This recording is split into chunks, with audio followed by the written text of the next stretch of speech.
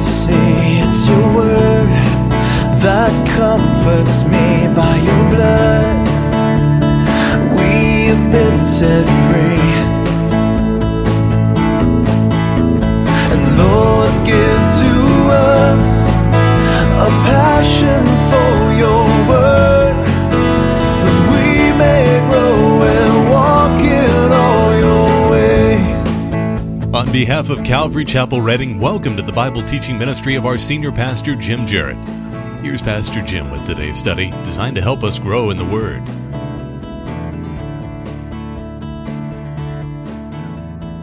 May the Lord bless this reading of His Word and our time together in it. Take your Bibles, if you will, and turn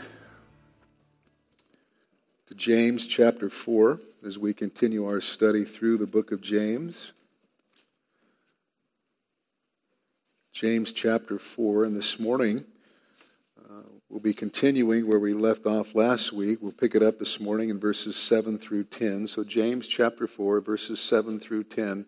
If you'll follow along now as I read our text, beginning in James chapter 4, verse 7. Submit yourselves, therefore, to God. Resist the devil, and he will flee from you.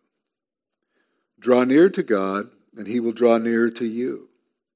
Cleanse your hands, you sinners, and purify your hearts, you double-minded. Be wretched and mourn and weep. Let your laughter be turned to mourning and your joy to gloom. Humble yourselves before the Lord, and he will exalt you. You may be seated.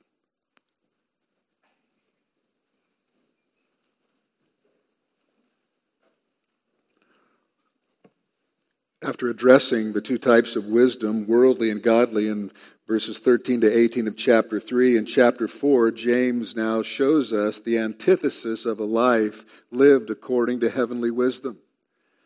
Beginning in chapter 4, verse 1 through chapter 5, verse 6, James shows us the havoc caused when worldly wisdom, rather than heavenly wisdom, dominates the lives of believers. And this worldly wisdom manifests itself in at least three ways. In verses 1 to 10, we see that it manifests itself in the lust for pleasure. In verses 11 to 12 of chapter 4, it manifests itself in harsh criticism of fellow believers. And then in chapter 4, verse 13 through chapter 5, verse 6, it manifests itself in arrogant disregard for God when it comes to our planning and our resources. Last week, we began looking at this first section, verses 1 to 10, and the fact that worldly wisdom manifests itself in a sinful lust for pleasure. And this, James said in verses 1 and 2a, is the reason why there are quarrels and fights among believers in the church. They have allowed the fulfillment of their fleshly desires, their pleasures, to dominate their lives. And when this happens, it diminishes the importance of God, the things of God, and others. It's personal gratification and self-fulfillment at any cost. And woe to anyone who interferes or stands in the way of the personal gratification we've set our hearts on, because frustrated desires leads to quarrels, conflict, and even violence, James tells us. And then secondly, in the last part of verse 2 and in verse 3, James showed us that the lust for pleasure also results in prayerlessness and unanswered prayer. James says they didn't have because they didn't ask. In other words, they didn't pray.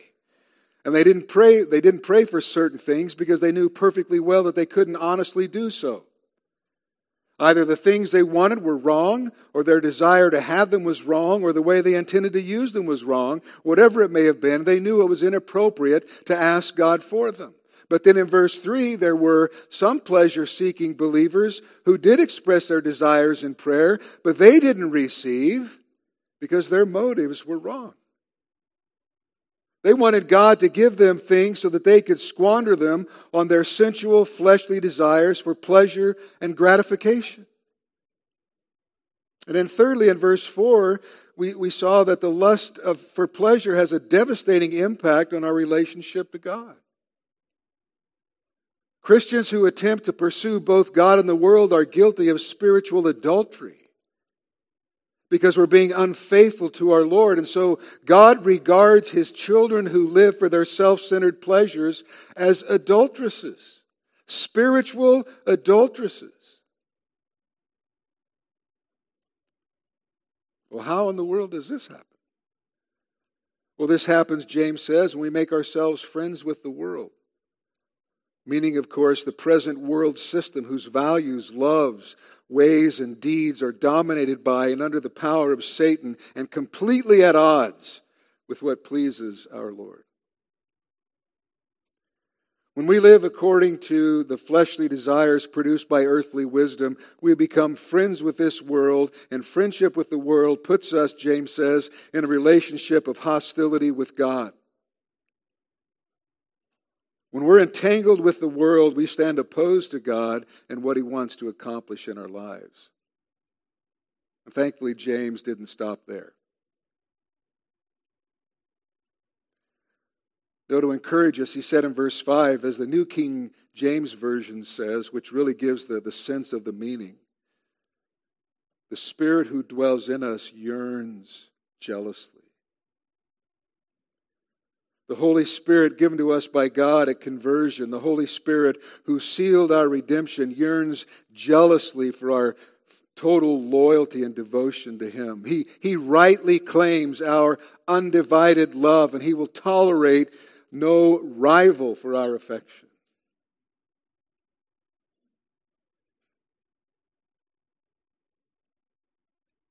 James wants us to know that God loves His people with such a passion that He cannot bear any other love within their hearts. And this is not an insecure jealousy. This is not an insecure jealousy that's afraid you're going to find someone or something better because there isn't anyone or anything better. This is a secure jealousy that seeks what is best for you by guarding our hearts from adulterous pursuits. And then in verse 6, for worldly minded, for those whose unsatisfied lust for pleasure was causing quarrels and fights, prayerlessness and unanswered prayer, for those in their faithfulness to God who had become friends of the world and by doing so had put themselves at enmity with God, James said the cure is this. But he gives more grace. More grace. Therefore it says God opposes the proud but gives grace to the humble. And so God gives more grace. And that's the answer, more grace. And understand, this is not saving grace. How do we know? Because it says more grace. Every believer already has saving grace. This is literally more grace or greater grace. It speaks of God's gracious supply to live as we ought in a fallen world. As God's children, we sometimes give in to the lusts and desires of the flesh, and we become worldly minded, and in our unfaithfulness we stray. But James wants us to know that no matter how much you and I have failed, no matter how much we have wandered from Him and insulted Him with our lack of devotion, our spiritual adultery, all is not lost because God gives more grace. Grace greater than all our sin. His grace gives victory over the lust and cravings of our sinful hearts. But it's also true, as the last part of verse 6 says, that God opposes the proud. God does not give grace to the proud.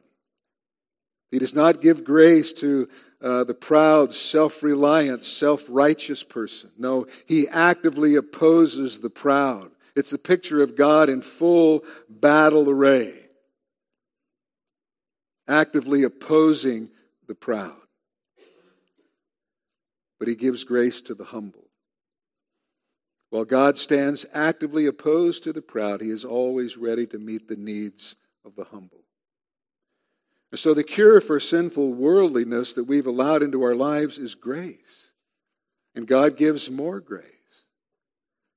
But how do we receive this more grace, this greater grace? Because we must not think this means passivity or inactivity on our part. James is not saying just trust in God and do nothing else. Just let go and let God. That's not what James says at all. So the question is, what do we do that we might receive this more grace?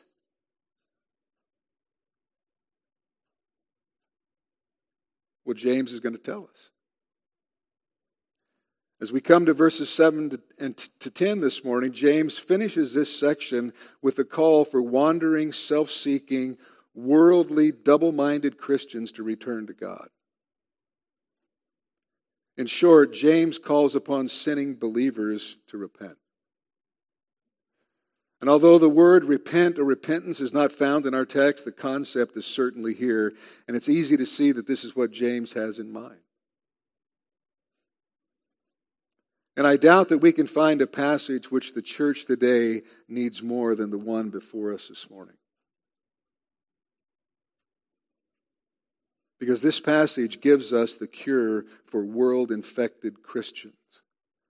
And the church today desperately needs this cure. In this paragraph, James uses a series of brief exhortations. And each one is expressed by a tense that indicates there is an urgency, a sincere urgency about it. In other words, he's saying, start doing this. Don't delay. This is urgent. This is always urgent. This is not something that one can put off.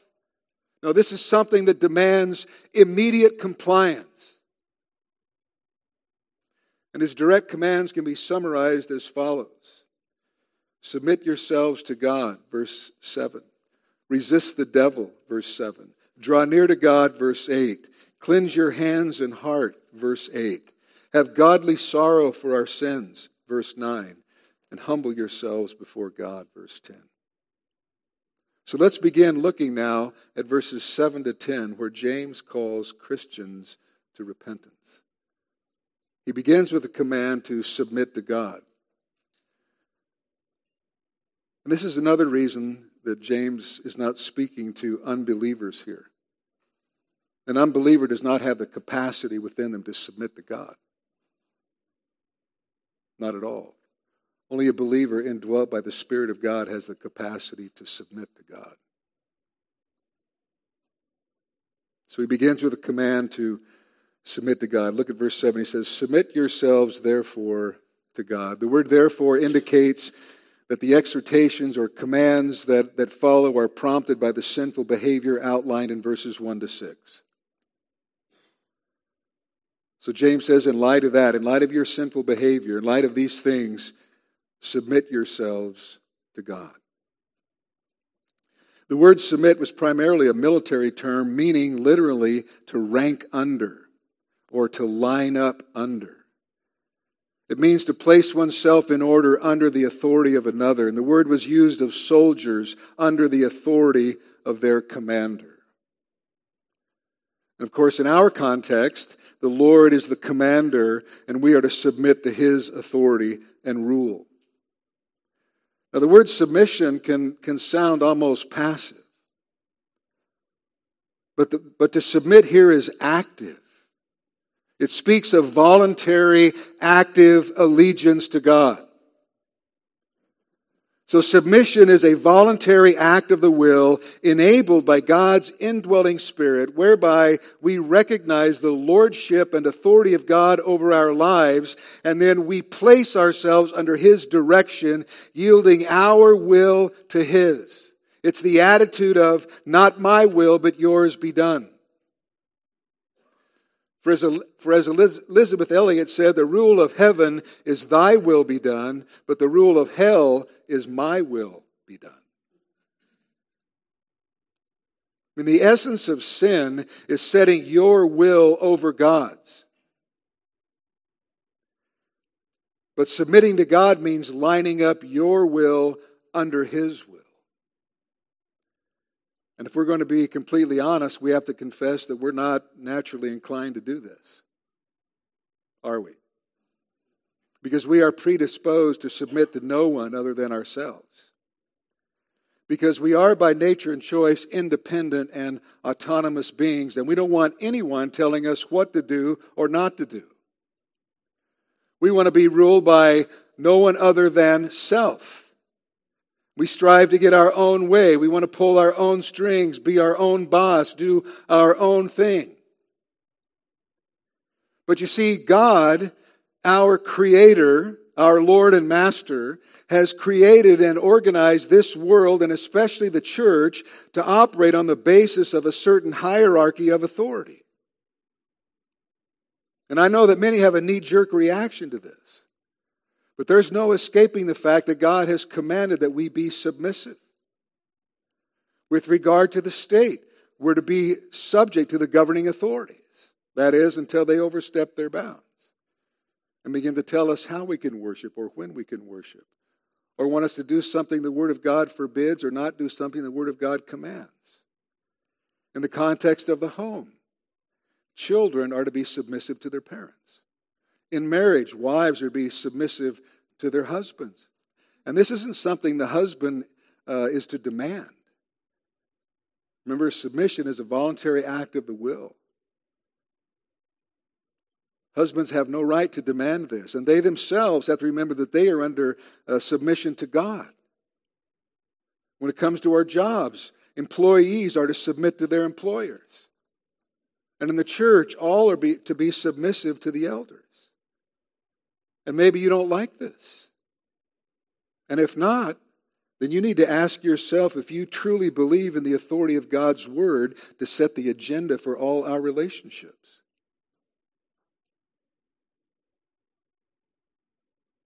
And let me just remind everyone that except in the case of our submission to God, our submission in other contexts to other people has absolutely nothing to do with the issue of equality or worth. Rather, biblical submission is an issue of function. So what does it mean for us to submit to God? Well, as I already mentioned, it means actively, voluntarily placing ourselves under His authority and direction and yielding our will to His. It also means to acknowledge that God's written word, the Bible, is the highest authority over our lives.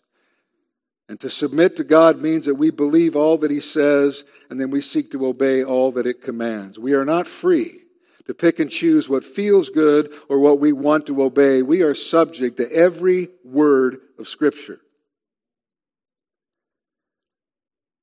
It also means we trust God no matter what happens or comes into our lives, even though we will never in this life fully understand God's reason for them. Yet we trust Him because we know that nothing happens to us apart from our loving God's providential permission or care. It also means we make the glory and honor and praise of God the highest goal of all that we do. As the Apostle Paul said in 1 Corinthians 10:31, so whether you eat or drink or whatever you do, do all to the glory of God.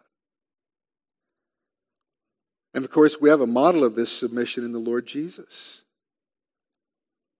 He modeled this submission for us when He was here on earth. Jesus submitted Himself to His earthly parents. Jesus was always perfectly submitted to His Father's will. And now all things are in subjection to Him.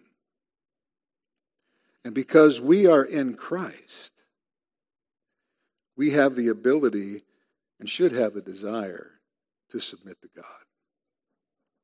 And so the first thing James calls upon sinning believers to do is to submit to God. And the rest of verse 7, look what James commands. The next command is, resist the devil and he will flee from you. I mean, virtually by definition, to submit to God, who is our Lord, is to resist the devil, who was our old Lord. Resist the devil is another military term which means literally to oppose or to stand against or to take your stand against. And so James commands us to oppose, to take a stand against the devil. This word, which is translated devil, literally means the slanderer. And it's a fitting term for the prince of darkness who slanders God to man and man to God. In other places, he is called the god of this world, adversary, evil one, tempter, the ancient serpent, and so on. He refuses to submit himself to God, and he seeks in every way possible to prevent others from doing so. Peter speaks of him as a roaring lion who prowls around seeking someone to devour. The devil, or Satan, is a very real, very cunning, and very powerful enemy. The power of Satan should not be underestimated. But neither should it be overestimated. You see, we have to remember that Satan is a fallen angel, and all angels were created. Therefore, Satan is a created being. He is therefore, as Erwin Lutzer said, God's devil. He is not the equal and opposite power of God. Satan is no match for God. Unlike God, Satan's power is not infinite. He does not possess divine attributes. Scripture is clear that although Satan is powerful, he is not omnipotent. Though he is intelligent, he is not omniscient. Though he is active, he is not omnipresent. And best of all, Satan has been defeated. The Lord Jesus defeated him at his temptation and at the cross. As a defeated foe, Satan now has no power over the Christian except the power of seduction. Satan cannot lead a believer into sin without the consent of the believer's will. But he is a persistent foe. He's constantly seeking to undermine the believer's faithfulness and obedience to Christ by leading them to self-centered and world-centered attitudes and activities, thus leading them away from God.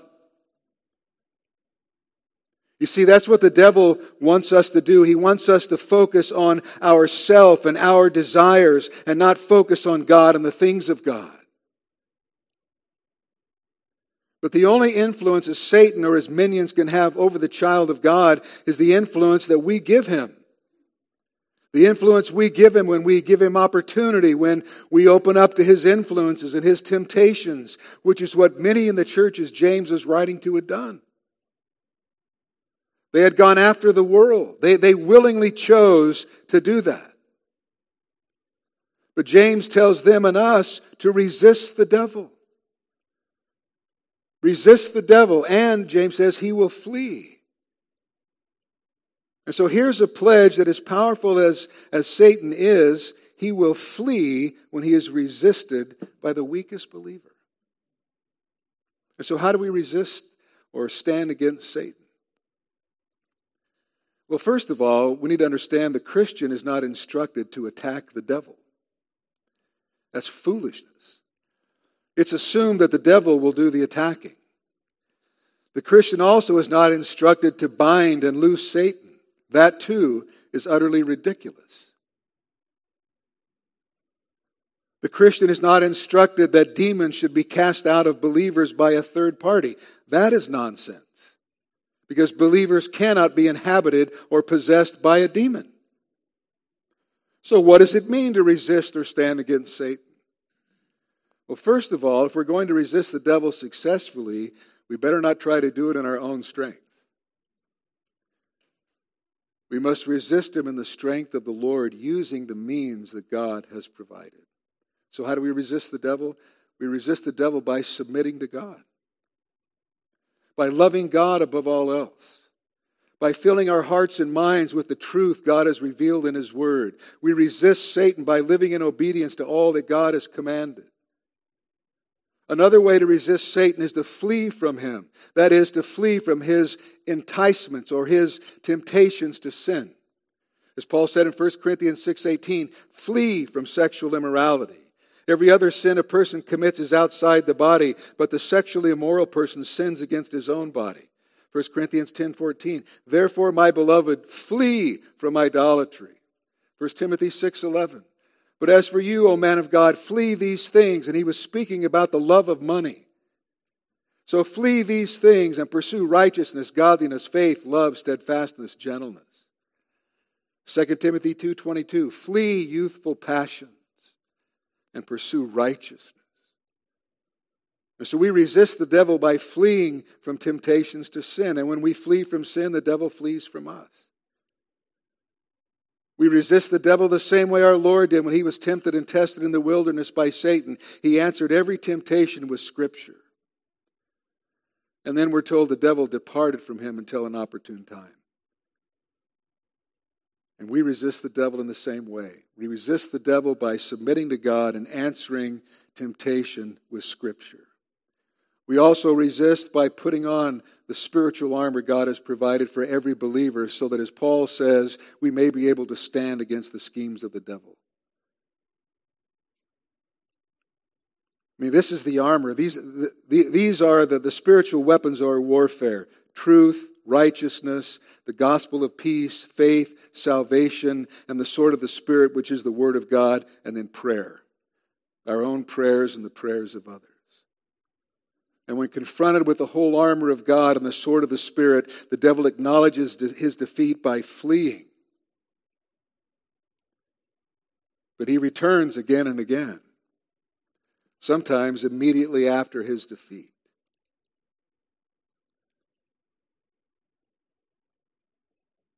But you and I can withstand the devil. We can resist the devil if we submit to God, love him above all else, fill our hearts and minds with his word, live in obedience to all his commands, answer every temptation with Scripture, flee temptation, put on the spiritual armor, take up the sword of the Spirit, and pray.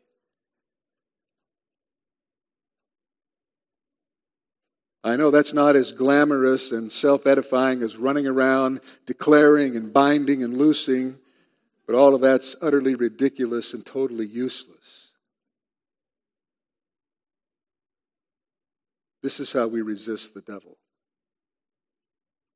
Any believer who resists with these things will put the devil to flight. And this is not arrogance. This is simply the truth of God's word. Resist the devil, James says, and he will flee from you. The next command is in verse 8. Draw near to God, and he will draw near to you. Draw near to God. Well, this command indicates to us that the reader's involvement with the world had moved them away from God. Their worldliness had resulted in a distancing from God. I mean, sin does that. Sin alienates. It alienates, but it does not separate us from God in terms of our relationship with him. It doesn't remove us from God's family. We've been born again. We're new creations, or new creatures. Old things have passed away. They're gone. The old man is dead. We are new creatures in Jesus Christ, and we can never be anything but that. But we can be separated in terms of our fellowship and communion with him, because sin brings a break in the intimacy of our fellowship. There's a distancing. There's a coldness because we're not walking with the Lord as we should be. And that's what's going on here. Their worldliness had resulted in a distancing from God, and they're commanded now to draw near to God, to turn their attention back to God and make right their relationship with him. And it should, of course, be obvious that James is not here talking about salvation, but about the repentance of those who are already Christians. I mean, to draw near or approach or come near to God was used in the Septuagint of the priests in the tabernacle, duly qualified to approach God with their sacrifices. It was also used in a wider sense of man's approach to God in worship. Thus, the term conveys the thought of entering into communion with God as acceptable worshipers. And that is the sense here. This is not an evangelistic call, but rather an appeal to believers who had been contaminated in some way by worldliness to return and to give their full attention, full affection, and full devotion to God. And when they do, James promises they will find that God is always willing to meet them. He graciously responds by drawing near to us in turn. Those who sincerely repent and turn to God will find him like the father of the prodigal son, eager to receive back his erring child. Remember when the prodigal returned to his father, remember what the father did? His father went to meet him. In fact, his father ran to meet him and embraced him, kissed him. when we come to see that we've allowed ourselves to become too friendly with the world, if we will humble ourselves in repentance, acknowledge and confess our sin, our dear Lord will pour out even greater grace upon us. He'll draw us back into fellowship and communion with Him. I mean, we thought He'd be far from us because of our carnality and worldliness. But when we draw near to Him, He draws near to us and He forgives us and restores us. As the psalmist said in Psalm 145:18, the Lord is near to all who call on Him, to all who call on Him in truth. And you know the wonderful thing is this: you never need to have an appointment to draw near to God. There's never an inappropriate time to visit God. You will never ever be turned away if you draw near to Him through faith in Christ. But drawing near to God includes more than repentance. Certainly it includes that. Certainly it includes obedience. But drawing near to God also includes drawing near to God to worship Him, to serve Him, to meet Him, to seek help, and to gain assurance. All of those things are involved in drawing near to God.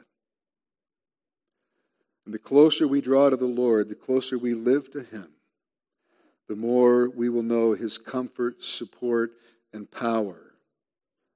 And the easier it is to resist the devil. And I'm sure that every believer here this morning would readily and quickly agree that we need to draw nearer to the Lord. But the question is, are we doing it? Are we doing it? Our tendency is to draw near with our lips, but not with our hearts. To draw near with our lips, but not with our lives.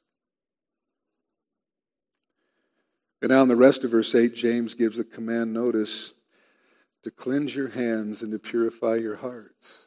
He says, cleanse your hands, you sinners, and purify your hearts, you double-minded. It seems that the strong phrase, and it's a very strong phrase, you sinners, was used deliberately by James to pierce his reader's conscience. And although this word is commonly used of the unsaved, the fact that James uses it here coupled with double-minded makes clear that he is applying the term to Christians. And I say that because the word double-minded, used only here and in chapter 1, verse 8, literally means having two souls or two-souled. And it speaks not of an out-and-out unconverted sinner, but of a Christian who finds himself constantly torn in his affections between God and the world. It speaks of the instability, fickleness, and vacillation of the person who loves God and the world. You know, these people who were trying to enjoy a relationship with the world and with God at the same time. And this is why James rebuked them as adulteresses. And such persons, James says, must repent. And so he says to them, cleanse your hands and purify your hearts. Cleanse your hands. Purify your hearts. This has nothing to do with personal hygiene. Hands and hearts here refer respectively to our deeds, our conduct, and our thoughts and affections. In other words, James is speaking about the need for repentance in both terms of our external behavior and our internal attitudes behind it. Well, someone's bound to say, well, now, wait a minute. I thought we'd already been cleansed by the blood of Christ. I thought our hearts have already been purified. Well, that's true. That's exactly right. The cleansing received at the time of salvation, the cleansing from the penalty of sin through the blood of Christ, takes place only once, at conversion. But there is a difference between the once-for-all time cleansing or purification that comes when we first put our faith in Christ and the need for the ongoing, daily, experiential cleansing that comes when we fall into sin in the course of living our daily lives in a fallen world. If you have trusted Christ alone as Lord and Savior, you have had your sins forgiven and the righteousness of Jesus Christ imputed to you. And you are, in that sense, perfectly clean and pure. We call this justification. That is your position in Christ. You have been justified. But practically or experientially, as we live each day and battle against our fallen flesh, we need that daily, constant cleansing and purification from our repeated defilement by sin through our contact with the world in order that the fellowship we have with the Lord might not be broken. We call this sanctification. And it's sanctification that James has in mind in this exhortation. And when James says, cleanse your hands, you sinners, and purify your hearts, you double-minded, he no doubt has in mind the particular sins he's just noted in verses 1 to 6. Quarrels, fights, even violence, covetousness, selfish motives, spiritual adultery, friendship with the world. Well, how do we cleanse our hands and purify our hearts? Well, by acknowledging and confessing our sins to the Lord.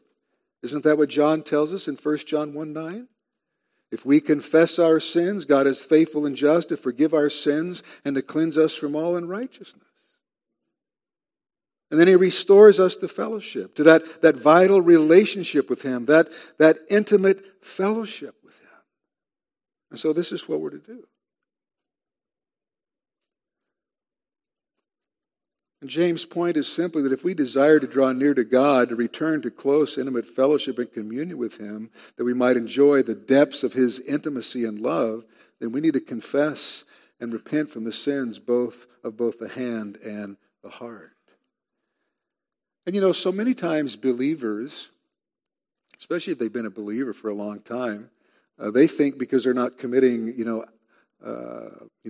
overt sins, they have no sin. Or they can't think of one anyway. But they forget the sins of omission. Of not doing all that God commands us to do.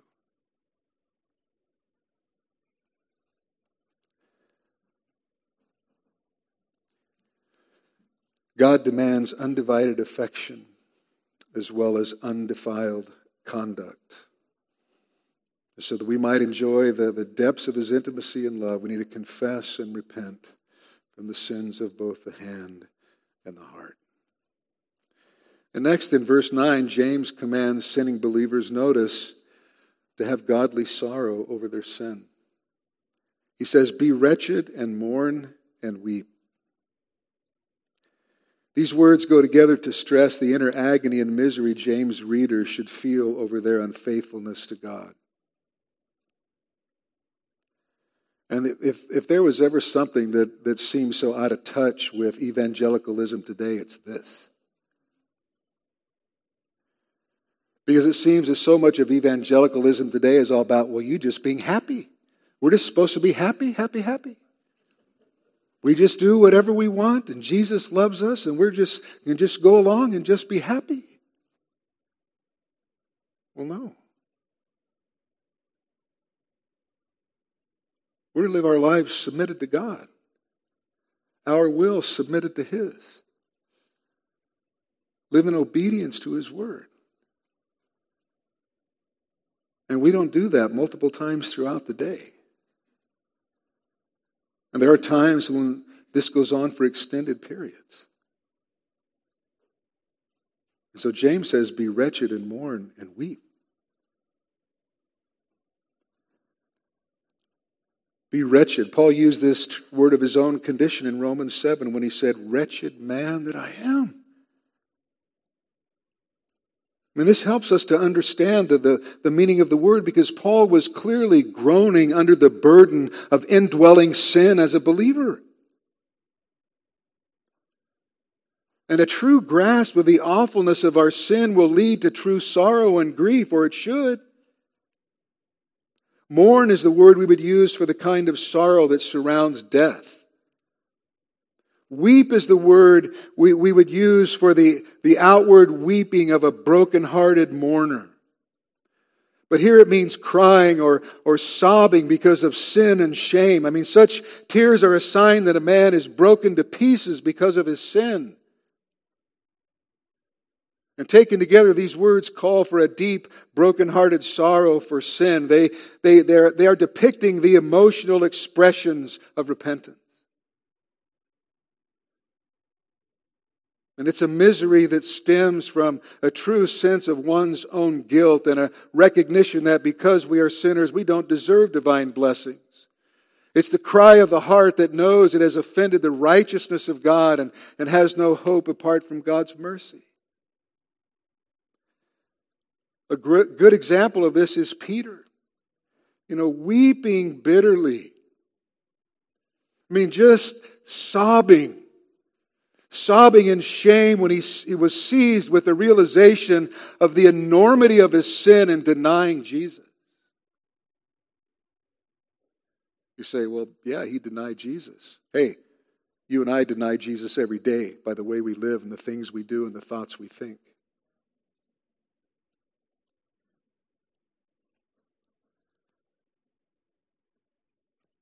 So James is referring to this deep kind of sorrow with his command, be wretched, mourn, and weep. I mean, his words are really reminiscent of the Old Testament prophets who called for the people to repent, to grieve over their sins, and to sit in sackcloth and ashes. What this is just a scathing denunciation of worldly Christians who are so insensitive and superficial that they're laughing when they ought to be weeping. Have we ever wept over our sins? I mean, truly. Have we ever wept over our sins? Some people weep over the fact they got caught. Some people weep over the fact that there's going to be serious consequences for their sin. Or they weep over what people will think of them because of their sin. But they don't grieve and mourn and weep over their sins. And so I ask again, have we ever wept over our sins?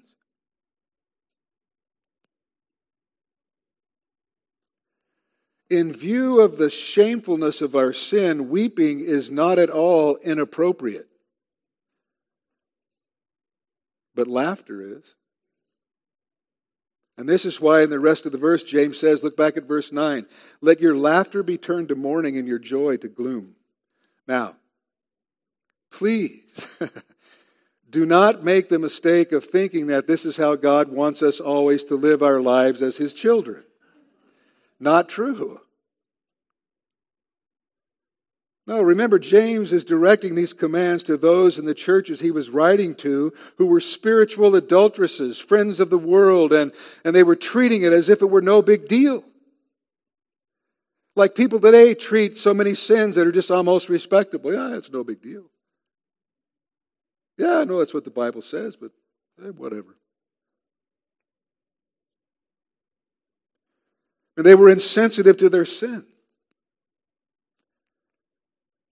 They had become indifferent to what it means to defy and dishonor God and His grace. The sense of the seriousness of sin had been somewhat blunted. And James is probably thinking in the same terms as Solomon in the book of Proverbs when he said, doing wrong is like a joke to a fool. I mean, James is trying to jerk these believers back to reality by calling them to a sober reassessment of their own souls.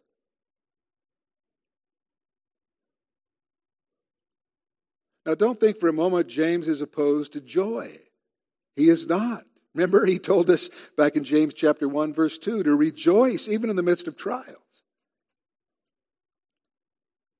But his point here is simply that sin is no laughing matter.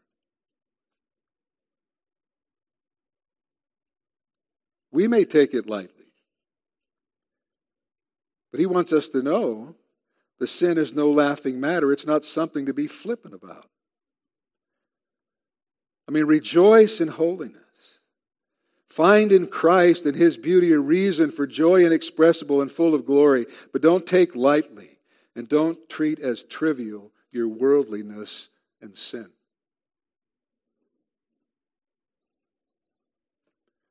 Because the light and indifferent attitude of many believers in the face of sin is an indication of a selfish pursuit of a relationship with the world. And we should always remember that the pleasures of sin are short-lived.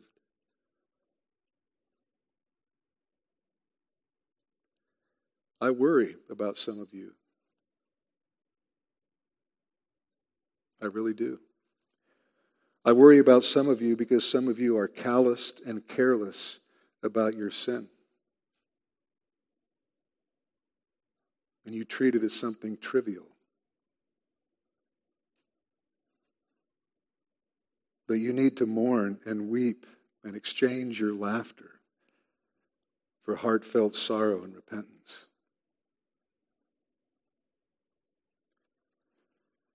But there are others here who are burdened by your guilt. And you're saddened by your failures and sorrowing over your sin. And if that's you, you need to rejoice with joy inexpressible that your sins are forgiven in Christ. And that there is more grace. That there is greater grace. Grace greater than all your sin and all your need. As Psalm 34:18 promises, the Lord is near to the brokenhearted and save those who are crushed in spirit. And in Psalm 51:7, where David laments his sin with Bathsheba, he writes, the sacrifices of God are a broken heart. A broken and a contrite heart, O God, you will not despise. So some of you this morning who are just burdened down by your guilt need to rejoice in your forgiveness and the grace that is found in Christ Jesus.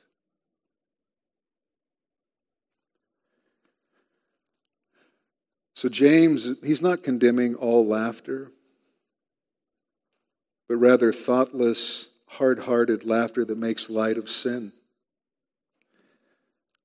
There's no doubt James would have gladly echoed the sentiment of the psalmist when he said in Psalm 126, when the Lord restored the fortunes of Zion, we were like those who dream. Then our mouth was filled with laughter and our tongue with shouts of joy. Then they said among the nations, the Lord has done great things for them. The Lord has done great things for us. We are glad.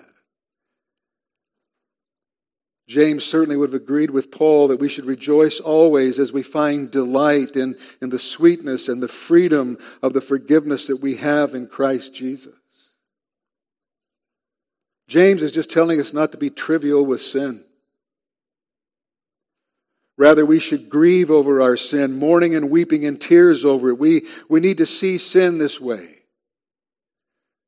And one present-day theologian has talked about how we have lost this view of sin. He said this, the awareness of sin used to be our shadow. Christians hated sin, feared it, fled from it, grieved over it. Some of our grandparents agonized over their sins. A man who lost his temper might wonder whether he could still go to Holy Communion. A woman who for years envied her more attractive and intelligent sister might wonder if this sin threatened her very salvation. But the shadow is dimmed, he said. Nowadays, the accusation you have sinned is often said with a grin and with a tone that signals an inside joke. At one time, this accusation still had the power to jolt people, and would to God that it did today.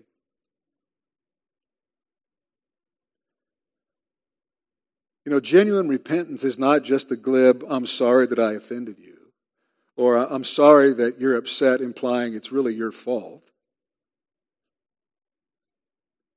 When you're truly repentant, you accept full responsibility for your sin. You do not excuse it as a shortcoming or oversight, and you mourn and weep over how you have offended God, disgraced his name, and hurt your brother or sister in Christ. So let me ask you, when was the last time you grieved over your sin before God?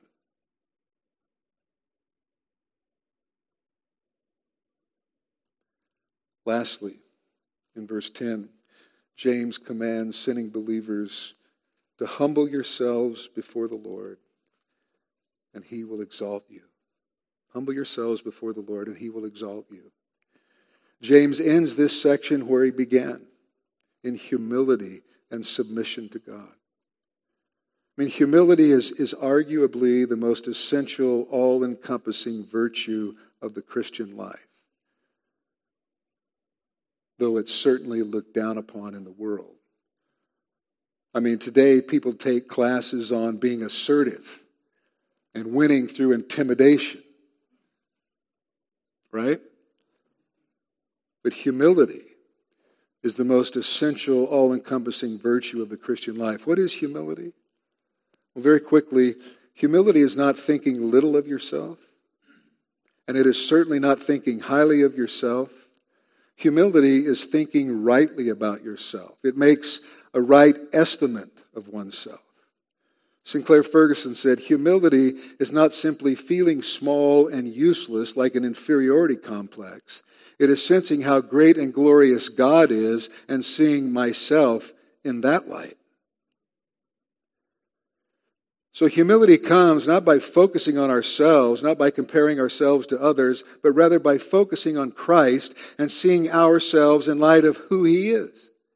He is the standard. And as we focus on him, it keeps things in perspective because it shows how poor and needy and weak we are. And it keeps us in that place of humble dependence upon his mercy and grace. I mean, this final command is something of a reaffirmation of verses 6 and 7. I mean, there we were told that God opposes the proud and gives grace to the humble, and for that reason we should submit to him. And here we're told to humble ourselves before the Lord, and he will exalt us. Humble yourself before the Lord, and he will exalt you. I mean, this command is so counterintuitive. I mean, it's one of the many paradoxes of the Christian life, such as, he who is last shall be first. He who becomes a slave will be free. He who dies shall live. He who is humbled shall be exalted. Humble yourselves before the Lord, James says, and he will exalt you. I mean, this is a prominent theme throughout all of Scripture. In the Psalm 147, verse 6, the Lord lifts up the humble. He casts the wicked to the ground. Proverbs 3:34, to the humble the Lord gives favor or grace. In the prophets, in the book of Ezekiel, exalt the lowly, bring low the exalted. In the Gospels, whoever exalts himself will be humbled, and whoever humbles himself will be exalted. In the epistles, Peter said, humble yourselves therefore under the mighty hand of God, so that at the proper time he may exalt you. And Jesus himself lived this out, didn't he? I mean, Paul tells us in Philippians 2 that after Jesus' humiliation and his incarnation and death, therefore God has highly exalted him and bestowed on him the name that is above every name, so that at the name of Jesus every knee should bow in heaven and on earth and under the earth, and every tongue confess that Jesus Christ is Lord, to the glory of God the Father. Jesus submitted to and verified his own spiritual law through his own earthly life. And during his time on earth, on 3 separate occasions, Jesus repeated this. For everyone who exalts himself will be humbled, but the one who humbles himself will be exalted.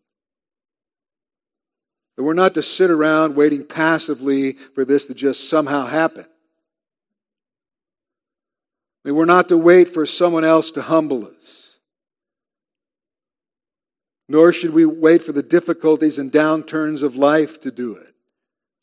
I've heard people pray, God humble us. Oh, you don't want that. I'm serious. We're told to humble ourselves. And if we don't, God will humble us. And it will not be pleasant. No, we're told to humble ourselves. Humble ourselves. It's our Christian duty. I mean, we need to take inventory of our sinfulness and weakness and then bow in total submission to God, yielding our will, our total being, our hopes, our dreams, our future, our absolute everything to Him. You know, acknowledging God's right to rule our lives and our readiness to do His will. And it's then that He will pour on the grace upon grace, grace heaped upon grace. And then, James tells us, He will exalt us. The gospel writers record that two people wanted to follow Jesus and were willing to give up everything except that which was dear to them. For the one, it was his family. For the other, it was money. And Jesus refused to accept these would-be followers because they could not give Him their undivided devotion. In effect, they were double-minded. One old Puritan's motto is this: "To you, O Lord, I offer my heart promptly and sincerely." That's such a great attitude to have. It is absolutely ridiculous. It is utterly absurd for a true child of God to think that he can serve two masters when the Bible tells us we cannot. The Lord calls us to a single-minded devotion to Himself. As one man said, He wants us to have eyes only for Him. And so the question is, are we worldly, double-minded Christians with wandering eyes, one raised to heaven and one focused on earth? Or do we only have eyes for Him? You see, when we submit ourselves to the Lord, when we submit our heart to the Lord, our lives, He wants it all. He wants it completely. If we give part of it to the world, God cannot be our Lord and Master because He demands that we approach Him with singleness of heart and true humility. And when we humbly submit ourselves before God unreservedly, trusting Him ultimately, He will exalt us at the proper time. The exalting may be in this life or it may be in the next. But either way, as Peter said, it will be at the proper time. In other words, it'll be in God's perfect time. But if you're proud, self-reliant, self-righteous, God will be against you in your pride. But if you are humble, and you humble yourself before Him, and He will give you grace, and He will exalt you in His perfect time. Boy, that's what I want. How about you? Let's stand and pray.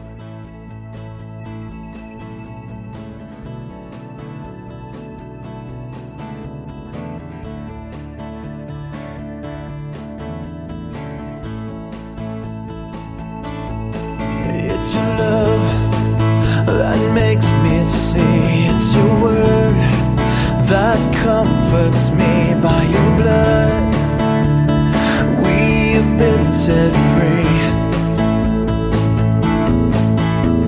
And Lord, give to us a passion for your word, that we may grow and walk in all your ways. On behalf of Pastor Jim Jarrett and everyone at Calvary Chapel Redding Palo Cedro, we hope and pray this study you just heard will help you grow in the Word.